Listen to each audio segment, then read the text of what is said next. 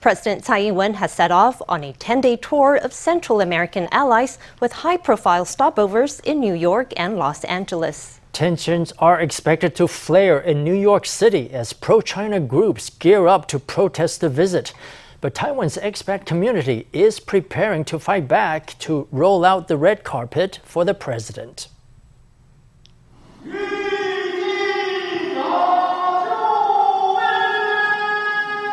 President Tsai Ing-wen led a group of officials in a ceremony at the National Revolutionary Martyrs Shrine. She left the venue accompanied by National Security Council Secretary General Wellington Koo and Presidential Office Secretary General Lin Jialong. After 3 years with no trips abroad, the president boarded a plane at midday, kicking off a 10-day visit to Taiwan's Central American allies. Taiwan is resolutely committed to defending the values of freedom and democracy. We will continue being a force for good in the international community, feeding virtuous cycles and strengthening the resilience of global democracies. Taiwan is a key force in the global economy and will continue pursuing prosperity together with its allies. In the world, Taiwan is Taiwan. Making Taiwan go international and bringing the world to Taiwan is an important goal for our administration. External forces will not shake our determination to go global. We are collected and confident. We will not give in or provoke others. Tsai's trip includes a transit in New York. Last time she was in New York in 2019, the China Council for the Promotion of Peaceful National Reunification organized protests in the city. This time around, the organization held a press conference in Chinatown to decry Tsai's visit. Tsai Ing-wen sneaks into the U.S., destroying the development of cross-strait peace. We resolutely oppose any form of Taiwan independence. I think they are trying to make use of this opportunity, as nobody from Taiwan has come in the past few years due to COVID, so it's a chance for them to act. The U.S. is paying a lot of attention to this visit by President Tsai Ing-wen. This was originally just a matter for the Manhattan precinct, but now even police from the 109th precinct from Flushing have been contacted. I asked them, and they said that their headquarters were watching the situation closely. The New York Police Department will be on guard for potential scuffles. The Overseas Community Affairs Council also has an ace up its sleeve. Some people will bring megaphones, so if they bump into large groups of protesters making a lot of noise, they will have a way to fight back. Overseas compatriots from many cities are really looking forward to the visit. There will be a bus coming up from Washington, D.C., and many people will be driving 6 to 7 hours from Pittsburgh expressly to take part in the banquet. With Tsai on the way to the U.S., preparations from both supporters and detractors are in full swing. Meanwhile, in China, former President Ma Ying-jeou is on the third day of his closely watched Chinese tour. He made a stop at the Nanjing Massacre Memorial Hall to pay tribute to the victims. The former president was visibly emotional after his visit, telling reporters that, quote, Chinese people on both sides of the strait must learn from the past and bravely resist foreign aggression. 南京大屠杀死难者 On the third day of his China tour, former President Ma Ying-jeou made a stop at the Nanjing Massacre Memorial Hall to lay a flower for the victims.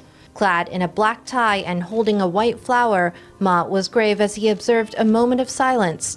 Standing beside him was Chen Yuanfeng, Deputy Director of China's Taiwan Affairs Office, with whom he exchanged only brief pleasantries. After laying his flower for the victims, Ma entered the memorial hall. Taiwanese media were barred from filming, but when he emerged, it was clear that the historical materials on display had made a deep emotional impact. Mr. Ma, what struck you the most about your visit to the memorial today? I have never been so profoundly affected as I was today. We Chinese must learn from this war of resistance against Japan. As Chinese people, regardless of which side of the strait we're on, we must bravely resist foreign aggression. During the course of our fight against the Japanese, we suffered tremendous humiliations. Ma twice referred to himself as Chinese in his remarks, and he was addressed as Mr. Ma by Chinese media. Notably, local officials made a point of restricting media questioning. These 4 reporters will ask questions, no one else, all right? Foreign media predicted that the two sides of the strait may engage in conflict and that they may reunify through force. What do you think the two sides of the strait should do? The two sides should strive to avoid war and to seek peace. He's long touted his Taiwan upbringing, but on this China tour, Ma has yet to mention the word Taiwan. His China-leaning rhetoric has drawn scrutiny back home, with critics weighing the implications. Taiwanese artist Chang Ling is currently holding a solo exhibition in Taipei that explores war-related topics like emergency response measures, daily necessities, and survival through a series of paintings and installations. Our very own Stephanie Yang spoke to Chang to find out more about his works. Walk into the exhibition and you will see a series of paintings and installations. This oil painting is titled War Preparation: Unreached Ruins 2. It is Chang Ling's interpretation of what war may look like. He drew fighter jets, buildings that have been bombed, and ruins. What this work is expressing is an unreached ruin. That is to say, ruins usually exist because of something that has already happened. Something became ruined because of an event that occurred. But within an unreached imagination, it is not about recording the history of the past. Rather, it is an imagining of a foreseeable future. I drew fighter planes flying by, some buildings that have been bombed, and groups of people dancing among the ruins. There's also a series of works by Chang Ling called Pseudo-Arrogance. The project comprises old black and white photos that Chang Ling collected over 20 years ago, showcasing what everyday life was like in Taiwan in the 1940s. Some of the photos were found in old military dependents' homes, and some were passed down by his own family. The works explore colonization.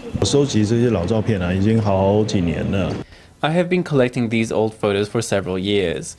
Many of them were collected after people threw them away. I took old photos, which were probably from the 1930s and 1940s, and then drew on top of them. After drawing, I would shoot the photo again, then zoom in on it.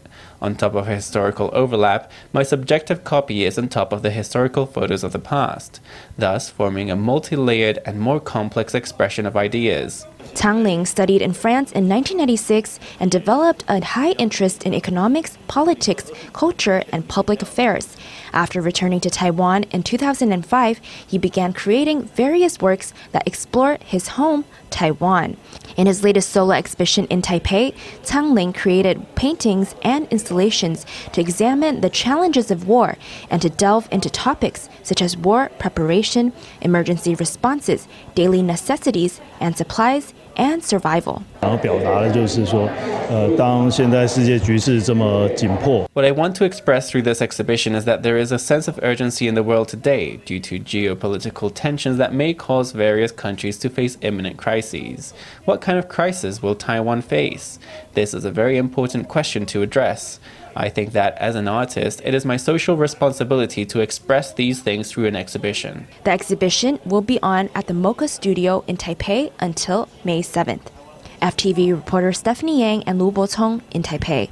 7 million eggs will be flown into Taiwan this week as the government attempts to solve a national egg shortage. The first of the imports went up for sale on Wednesday, sending shoppers rushing to snatch them up.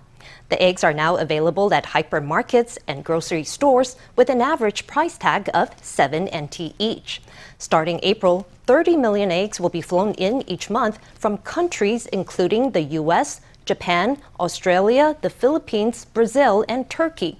As egg imports increase and domestic production stabilizes, Taiwan's market is expected to snap back into shape by late April. Today we meet Anna, a Polish resident of Taiwan who is showing the world what everyday life in Taiwan is like. Her popular YouTube channel features ubiquitous Taiwanese sites like convenience stores, grocery markets, and breakfast shops. She's been living in Taiwan for 15 years and is raising her family here. She says she has no plans to return to Europe anymore, but her first contact with Taiwan was when she was just 5 years old.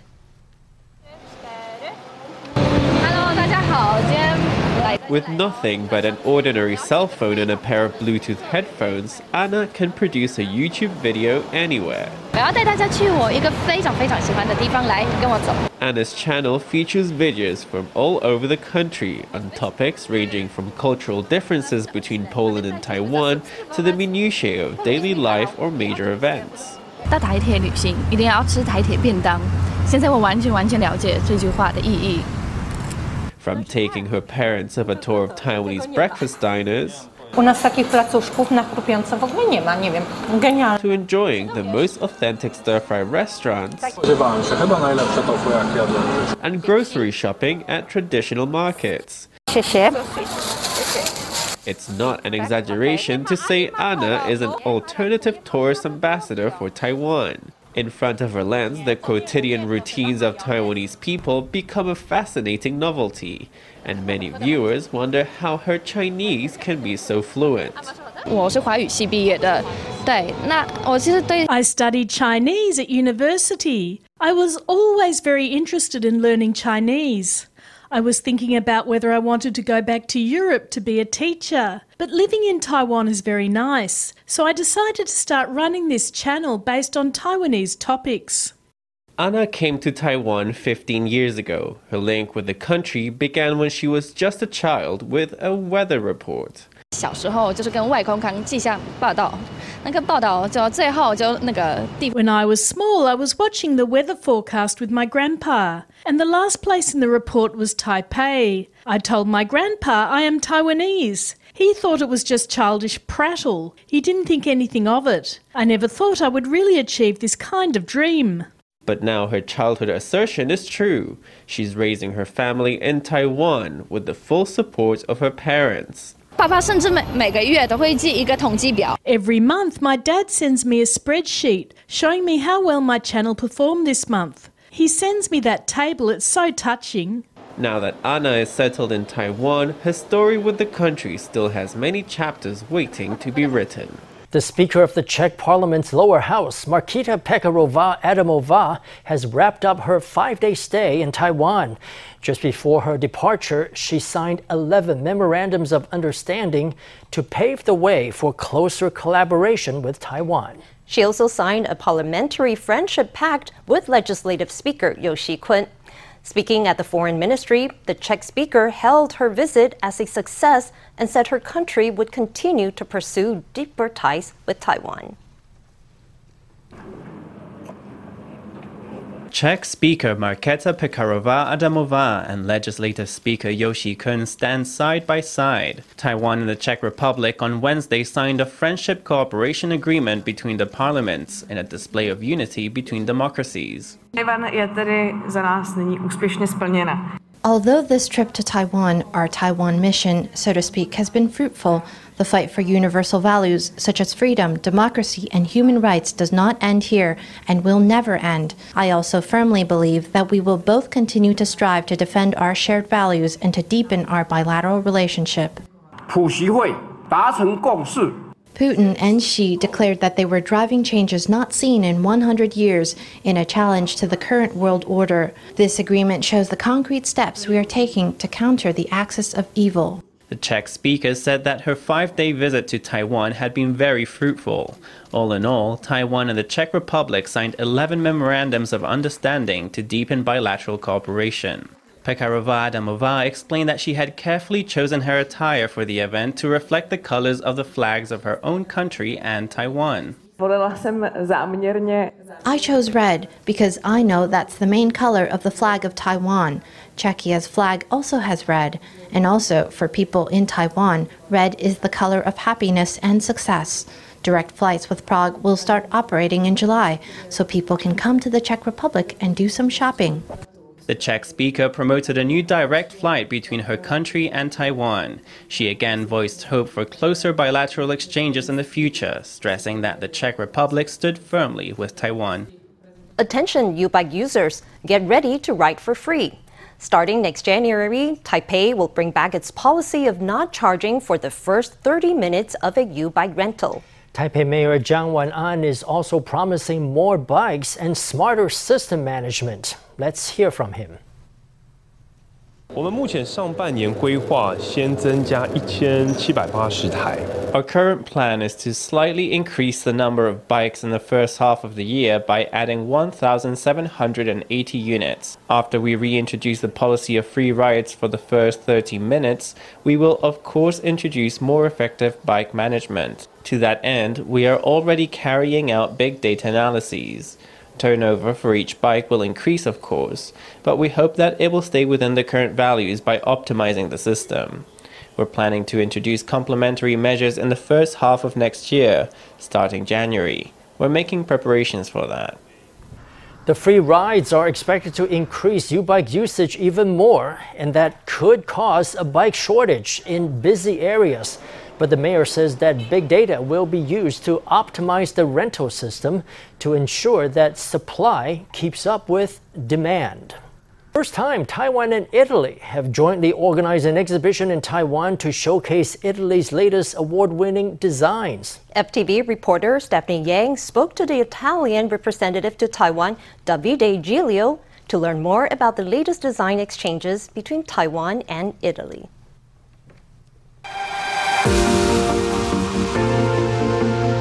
The Italian Compasso d'Oro Design Award was established in 1954. It is the oldest and most prestigious in the design industry. So far, there are only 379 works that have won this top honor. It is a beautiful edition of Italian Design Day here in Taipei. Now, some of those award-winning masterpieces are on show at the Songshan Cultural and Creative Park. The exhibition will be held till April 5th. It was organized by the Italian Economic Trade and Cultural Promotion Office, the Italian Industrial Design Association, and the Taiwan Design Research Institute. Aside from the exhibition, they are also showcasing Italian books at the Not Just Library. The library was once a bathhouse built in 1937. Last year in December, the Taiwan Design Research Institute and the Italian Association of Industrial Design signed a memorandum to promote exchanges and create a platform for partnership and cooperation. Taiwan has a famous award, which is the Golden Pin, and Italy has the Compasso d'Oro. The two associations are working together, inviting each other and creating opportunities to exchange visits and also exchange experiences in the field of design.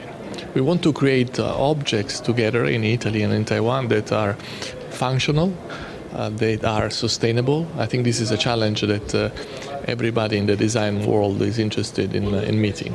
The Italian representative to Taiwan, Davide Giglio, says both Taiwan and Italy are among the largest manufacturing countries in the world.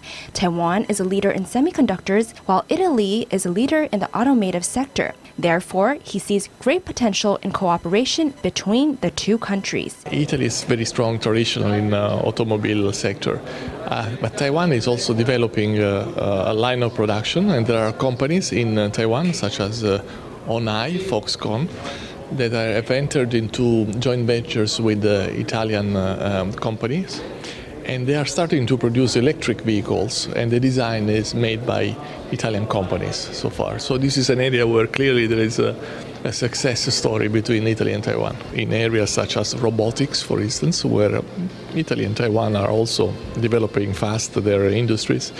We can find other opportunities to cooperate. So biotechnology, electric mobility, I think these are all areas where Italy and Taiwan can do together. Giglio says that Taiwan and Italy's relationship has been flourishing despite the pandemic. He sees lots of potential for more cooperation. Italy has a tradition in that because artisan history, university especially catered towards the design culture. But with Taiwan, I think we have a lot to do. It's robust. It's $5.6 billion US. It's a very balanced exchange. There is no deficit on both sides. They're very equal. So it's a healthy relationship that we have with Taiwan. It keeps growing, not only in traditional sectors such as machines or chemical or fashion, but also agri-food. Recently also pharmaceuticals, the Italian pharmaceutical products. Taiwan, of course, is very strong in ICT, and they export a lot to Italy. So I think it's a very healthy and balanced trade relationship, and it has been growing also during COVID. And it looks very promising also for the coming years. The annual Milan Design Week is the largest annual design event in the world. It will take place in Milan from April 17th to 23rd. DiGilio invites everyone to visit if they happen to be in Italy during that time. FTV reporter Stephanie Yang and Li Yihan in Taipei. Catholic priest Giancarlo Michelini is the newest recipient of the prestigious honor, the Commander of the Order of the Star of Italy. The priest has lived in Taiwan for 6 decades, and he's the founder of the iconic Lanyang dancers in Yilan County. On Wednesday, Michelini was decorated by Italy's representative in Taiwan on behalf of the Italian president.